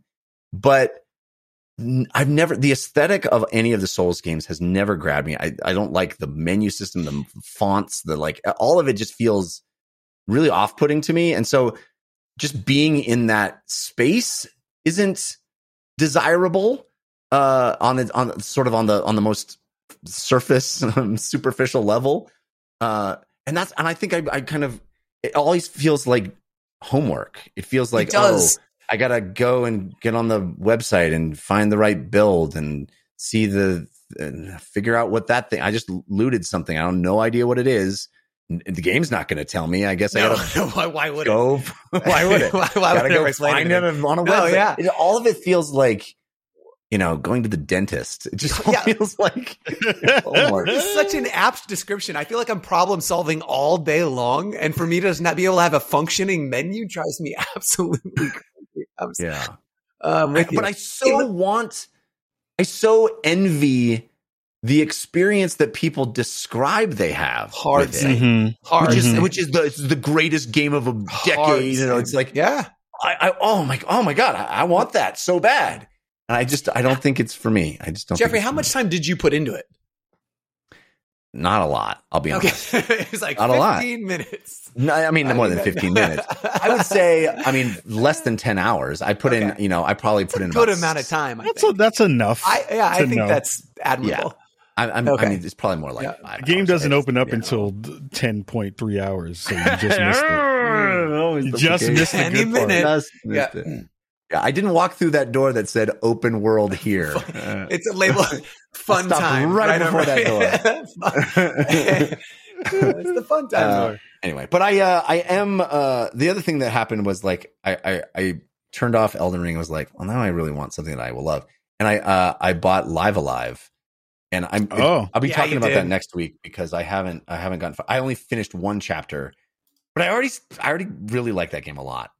It's such a wonderful throwback to games I used to play as a kid. And I'm like, oh my gosh, this game is delightful and goofy and fun. And I can't wait to see more about how I've only done one chapter. And I think I started with probably the worst chapter to start with because Live Alive is it lets you pick from I don't even remember how many characters, a bunch of different characters that are all in a different time period. And they all have their own little bespoke story. And each of those stories, is part of a larger whole, but they all take place. They're all wildly different. And so I was like, well, I might as well start chronologically. So I started in prehistory, which is like you're a caveman. Cool. And it's interesting. I think it's a bold choice for any video game to go, you decide where we start. You decide. Confident. Pretty confident. Yeah. And I would guess, having not played any of the other chapters yet, because I literally just finished the first chapter last night. I would guess that's probably not the best chapter to start with because it's completely nonverbal. You're a caveman, so they grunt and the rest of the game has voice acting. And but it's charming. It's charming how they do it. It's actually pretty clever how they do it, and I really enjoy it. I'm hooked. I can't wait to play more of this game, and I'll talk about it in subsequent weeks. But I know you're early, but is the idea that there's this connective tissue between all of these different chapters and stories, and somehow they all come together? That is my understanding. I have not seen that yet. You can start a chapter and then leap to another chapter in the middle of that chapter if you want. I decided I wasn't going to do that. I was like, I'm just going to play all the way through this and then do another one. And I just started the Wild West one next. And already at the beginning of the Wild West one, I was like, oh, wow, this is really cool. I'm excited. And people are talking and not grunting. It's cool. But I have no idea. Based on completing that prehistory chapter, the caveman chapter, I have no clue how it's going to connect to anything else. It doesn't make any sense, but that's what I'm excited. I'm excited to see how it unveils itself like that. That's Live Alive, and I'll be talking about it a lot more. All right, let's carve out. We've all been playing a little VR, so I want to talk a little bit of VR talk. Virtual reality. Virtual reality. Just VR. All right. Let's talk a little VR. Kahlief, you have been playing a gun. I think it is a gun. It is a gun. You've been playing a game I have not played. Tell me about it. So the game that I picked for this week is Mothergunship Forge. So they previously came with a game that was on PC that was not in VR, and the kind of premise is like if you had Tinker Toys, but you made those into guns. So you have pieces of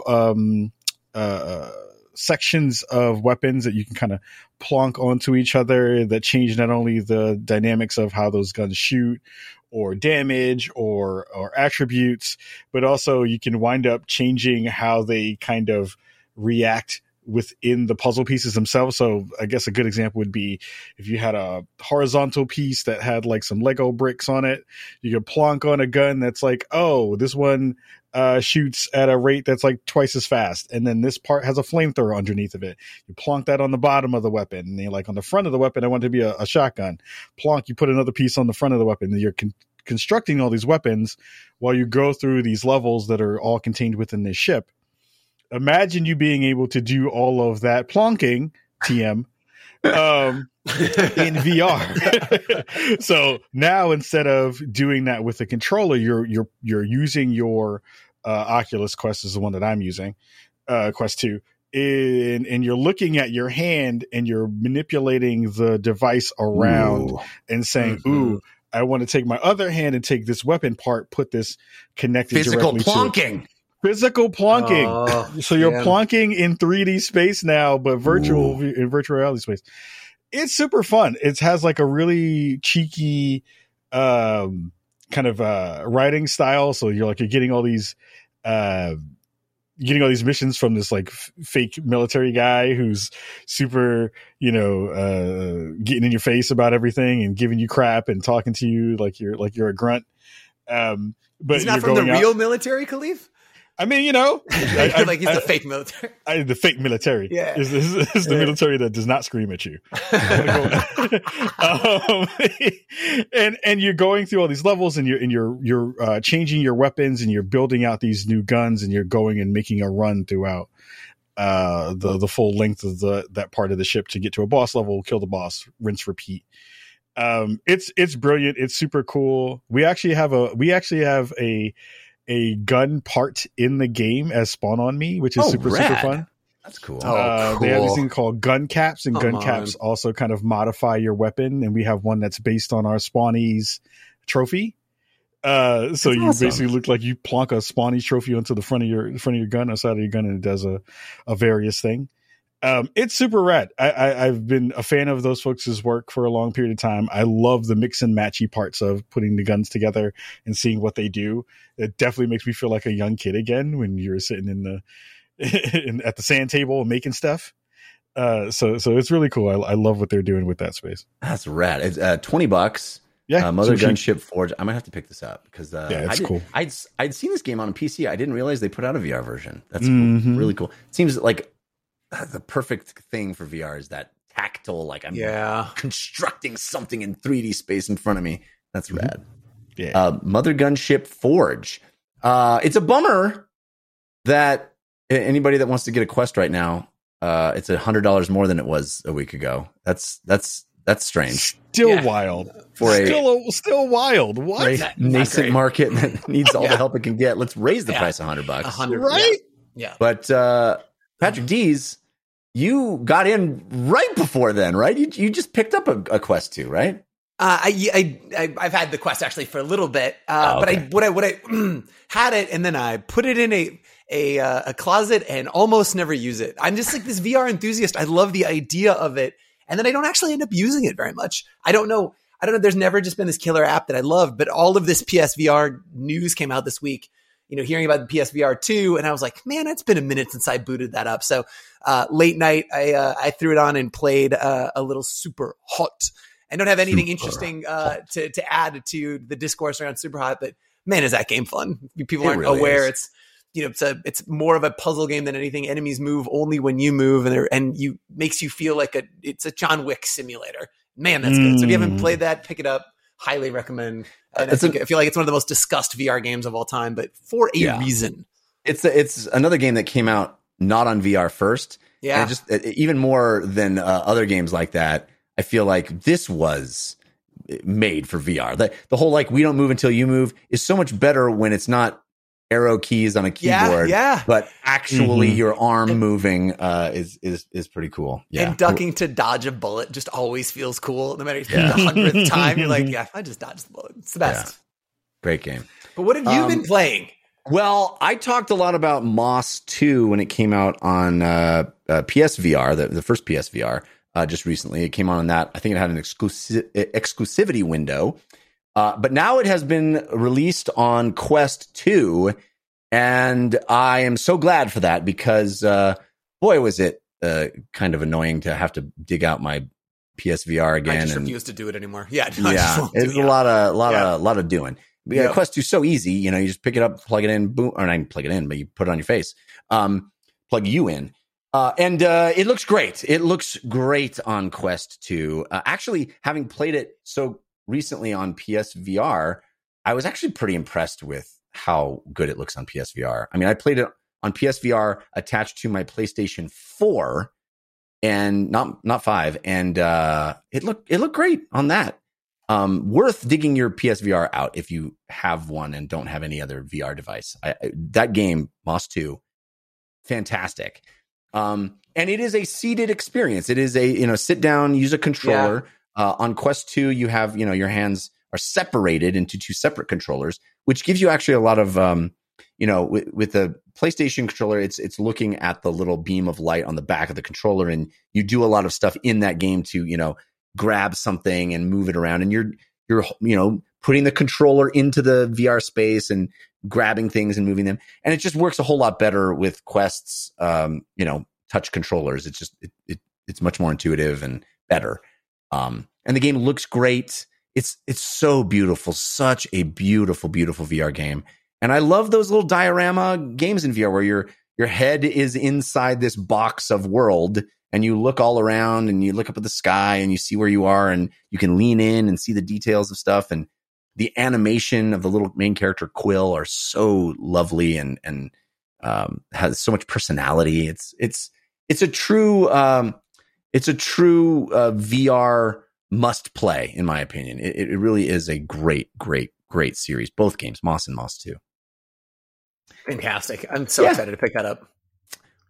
Yeah, so that's that's VR talk, and that is our show. We do have parting gifts coming up, so stick around for those.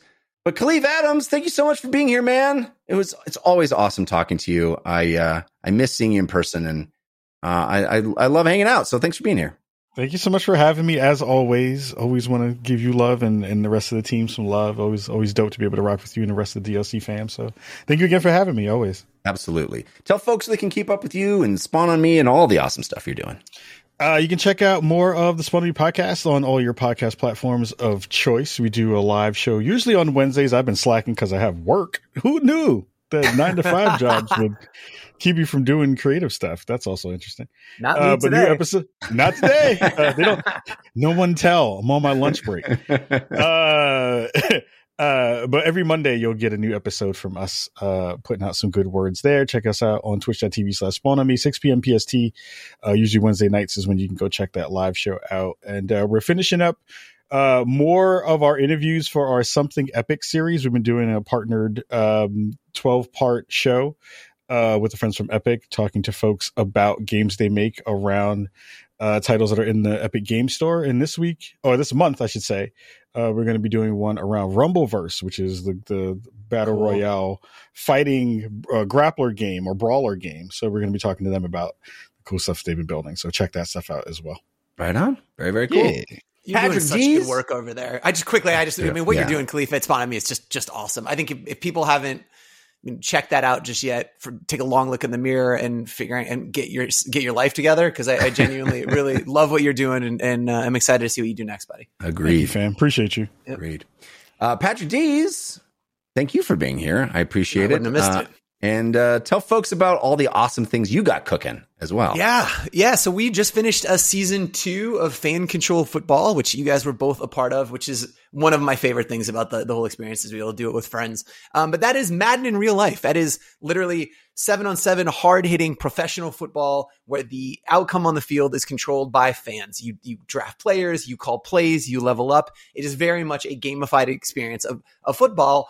And the parent company is called Fan Control Sports and Entertainment. And so it's only natural that we move on to the next thing. So we're building NBA Jam in real life. Fan Control Hoops is coming soon. We haven't made an announcement just yet, but tune in each Thursday at 3 p.m. Pacific at twitch.tv/FCF, or you can go to fcf.io to learn more a little bit about the league, and all the updates will be there. So Hoops is coming. You can find me at P to the D's. I almost these days exclusively tweet about fan control stuff and video games. Yeah, awesome stuff. And you can follow me on Twitter. I'm at Jeff Kanata, which is spelled with 2 N's and 1 T. And I'm there on Thursdays on twitch.tv/FCF doing that show at 3 p.m. Pacific time. Also, that show is now available, and all the back episodes are available as a podcast, wherever you get podcasts. If you want to hear us, a lot of embarrassing moments from the last 2 years. A lot of fun as well. And we're on YouTube and Spotify, all over the place now. It's pretty cool. Also, I do the Filmcast, which is a movie and TV review podcast. You can find that wherever you get podcasts as well. It's called The Filmcast. And I do We Have Concerns, which is a comedy science show where you can learn something and laugh along the way. It's at wehaveconcerns.com, or also wherever you get podcasts. All right, let's wrap the show up now with our parting gifts. Hey, give us a suggestion of what to do this week. Give us a parting gift. This is your parting gift. All right, I didn't say this before, but Patrick, I'm going to take one half of yours, because that was what I was planning to talk about, actually, because I've been watching it and I was excited to tell you about it. Yeah. But tell the folks what you suggest they do to get through their week. A couple. So honestly, a little bit about me and DLC. So I listen to the show pretty regularly on a run, and every time I get to the parting gift, I sing that song. And I have mine locked and loaded as if I'm participating. So every week I've just got something that is tip of my tongue. When you asked if I could do the show this week, I was like, hell yeah, I can do it. I've got several parting gifts. And I think I've got a couple quick hitters, but the one I really want to lean into is a show called The Bear on FX on Hulu. And yes, chef. It is. Yes, chef. It is a show, that, if you watch the trailer about it, it's a Chicago-based show, food-centric. It's about a chef in a kitchen. None of it appealed to me. I am an eat to live, not a live to eat kind of guy. I am not into chefs or food porn. No part of me was interested in the show, but the critical reviews just kept coming in. And more importantly, guys like, I saw Kahlief tweet about it. Both you and Josh McCouga said you have to watch the show. So I was like, all right, let's see what it is. And I just want to say, I adore the show. It is an absolute triumph. It's sublime. I think it is a modern magic trick, and it is, food happens to be going on in the background, but that's not what the show is about. And I love the show for everything that it's not. There's all this details and texture, in this world that can live beyond the wrath of Chekhov, that's there for you to feel like you're part of this world. For a food metaphor, it's perfectly coursed out. I cannot recommend it enough, even if you're not into, chef shows or shows about eating. It's incredible. And the needle drops in the show are unparalleled. I didn't see shows in years, in a year of television that has been absolutely crazy with the Severance and The Boys and This Flag Means Death and a bunch of other stuff. I cannot recommend it enough. Was going to talk a little bit about For All Mankind, but I'm going to let you get to it, because I genuinely think outside of Succession, that's one of the best shows on television. And the last thing, really quickly, for what it's worth, I love it when guests come on the show and they've got some sort of real world, hey, by the way, don't forget about this. And I had one of those this week. Just remember to check in on your friends, even folks that seem to be doing great and that things are going okay in people's lives. I checked in with a friend this week that had been having a rough go of it, and I think it did us both a lot of good. So check on your friends, be a good friend, reach out, tell them you love them, and don't let too much time go by. Oh, that's and great. Happy birthday, 2 N's, 1 T, Jeffrey Kanata. Thank you, sir. I appreciate that. Yes, I totally. I agree with everything you said. The Bear is awesome, but also checking on our friends. I this last weekend I went to a funeral for my friend's very, very good friend's sister, who passed away from brain cancer very young, and it reminded me that we all have too few hours on this planet, and how we can connect and touch each other's lives. It's that's the most important thing. So I think that's a very good thing to remind us all. This, can get in our ruts, we can get in our little worlds Yeah. and forget to check in on people. And I think it's great to do that. Mm-hmm. Kahlief, do you have a suggestion to help people get through their week? I mean, you both took two of the really great ones. Dang it. One thing that I did watch this week that came back and brought me both good and not great memories was the Highlander TV series. Oh, wow. Okay. That could be the Weirdly, only one. again, this is what happens when you're home and live in Portland, and it's late. That's all I'll say about that. But I wound up kind of flipping channels and was like, oh, wait a minute. The Highlander TV series that had Chris Lambert in it, and also another guy who I can never remember his name, who was the main actor. And it just brought back so many good late 80s, early 90s memories of what television used to be like, and what TV series used to be. It's like really fuzzy cameras and no one was in HD, and like seeing stunt people not get out of frame fast enough.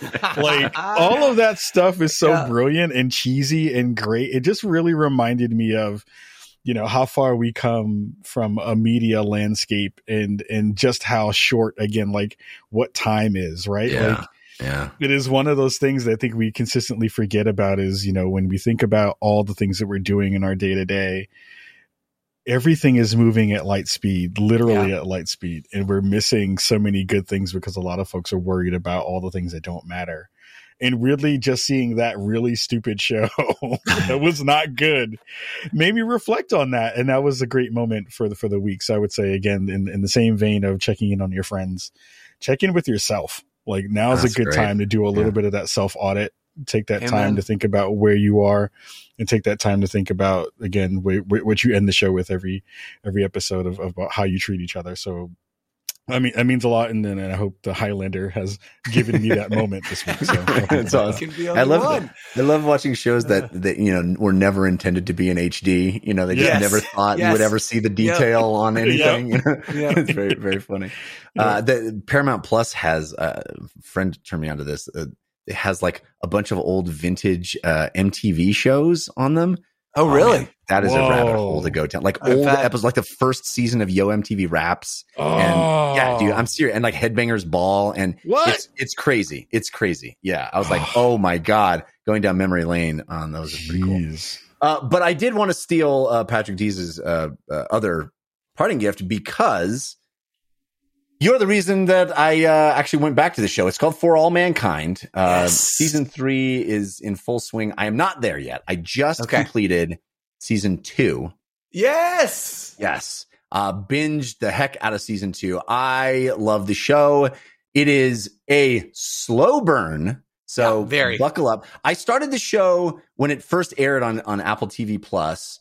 And I fell off of it because like the first couple of episodes are really slow. It's like I was into this. It's a sci-fi idea. The idea for All Mankind is, what if the Russians got to the moon first?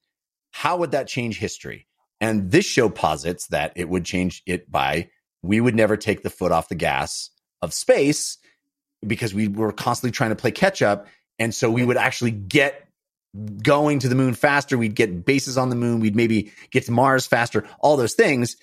So it's basically like, how do we become a science fiction series, but start in the real world and like building blocks towards sci-fi? But ultimately what the show is even more about is the people behind all those decisions. And it spends a lot of time at like, family dinners and dates. And, it's very much a people show. And so I didn't have tons of patience for that at first, but Patrick, you were like, this is one of the best shows on TV. You got to do it. You got to watch it. So I gave it another chance, got through season 1. The end of season 1 is incredible. It totally makes all that slow burn pay off. Yes. And I think the same is true for season 2. I didn't find season 2 to be quite as slow as season 1, but man, the ending is another just banger of a finale. That the end of season 2, the final episode is like incredible. I think I think it was Vanity Fair. That's actually season 2 finale was what got me into the series, because I'd read a review saying it's one of the best episodes of television of all time, like on par with Battle of the Bastards from Game of Thrones. So I'm like, okay, show, let's see what you got. I was like, I want to prove this wrong. And it just was, it's all set up to Just Point, some meticulous setup all season. And then they just fire all of the guns at the end. Yeah. It's incredible. It's pretty amazing. So I highly recommend For All Mankind, and stick with it. It is one of those shows that rewards your commitment to it. And now I can't wait to start season 3, which has been going, I think is almost done, right? At least half, probably. Yeah, We're 8 episodes in. I saw last night. Wow. One of my very good friends is on that show, actually, which is even more embarrassing that I didn't get to it until now. But I went to college with the guy who plays Bill, the NASA comms specialist guy. Anyway, he's got a big role in season 3. He's killing it. Oh, great! Yeah, I think about that every time he has a scene. I emailed him after I saw that there's an episode in season 2 where he has this great monologue, like explaining like his past. I was like, oh my God, you're awesome, dude. You're awesome. Anyway, For All Mankind. There you go. We have a listener suggested parting gift. This was sent to dlcfeedback@gmail.com. It comes from Imari. I hope I'm pronouncing that correctly. From Finland, Limari, who writes, Jeff has mentioned loving small diorama worlds in video games. I mentioned that this week with regard to Moss 2. There's a YouTube channel you should check out called Flurdeh, Flurdeh. It has beautiful tilt shift style isometric perspective videos made from all kinds of video games, mainly from open world games where NPCs live their small little lives in their beautiful world. Sounds awesome. Thank you for your great podcast. Been listening from the beginning and even many years before when your show had different names. Thank you, Lamari. I hope I'm pronouncing your name correctly. That sounds awesome. Again, the YouTube channel is called Flurdeh, Flurdeh. If you'd like to have your parting gift read on our show, send it to us. dlcfeedback@gmail.com is where you send those. That's going to do it for this episode of DLC. Thanks again to Patrick Dees and Kahlief Adams for hanging out with me. Thanks to our musical contributors, Patrick L., Sean Madigan, and Zero Star. Our theme song was composed by White Cube, which is Jason Sherry and T. Ryan Arnold. I also have to thank our patrons. All of our patrons are awesome, but in particular, our Hype Train level patrons get a shout out at the end of every episode. So here that is now. It's time for me to thank our Hype Train patrons who help make this show, paid DLC, the video versions, and also, yes, this very show, the main DLC show, so possible. Thank you to each and every one of you. Thank you, Jason Novak, Octavian Ratsiu, Christian Bravery, Jad, Peter Olberg, Michael Buck, Mike Lombardo, the Spiceman Silencer, Albert, Verheel de Dios, Jonathan, Spiceman Forever, Shep Lafur, Stu Goss, Kevin Brazel, Ben, Dan Palmino, Malcolm King, Mark Gowland, Jonathan Putney, Will with 1L Harris, Chris Zacharias, Jonathan Talbert, Scooby Diesel, Adam Demby, Sasan, Dan Flanagan, Anthony Goulas, Andy Joyce, Matt Valdez, John Sisko, Taylor Wiggert, Josh Peak, Nick Strauss-Klein, Michael Stadler, Jackson, Travis, Soren Silk. Yeah, thank you for that parting gift this week as well. Awesome. Big fan of the library here. Kids and I love it, love it, love it. Comedy, drama, Bob Odenkirk's book. Got that at my local library. Zachary White, Nate, Jenny, Scott Hughes, Jimmy Radcliffe, Mitchell Ness, Jeff Luxack, Matt Bradley, Victor Venezuela, Cheesy Bob, Hank Patton, Rob Rixman, Riley Knox, Kyle Starr, Michael S., Relentless Rex, Curtis from Louisville, comedian Aaron Trahan. Thanks so much. All right. Thanks again for listening. We'll see you next week. Until then, think about what you put out into the world. Make it a better place.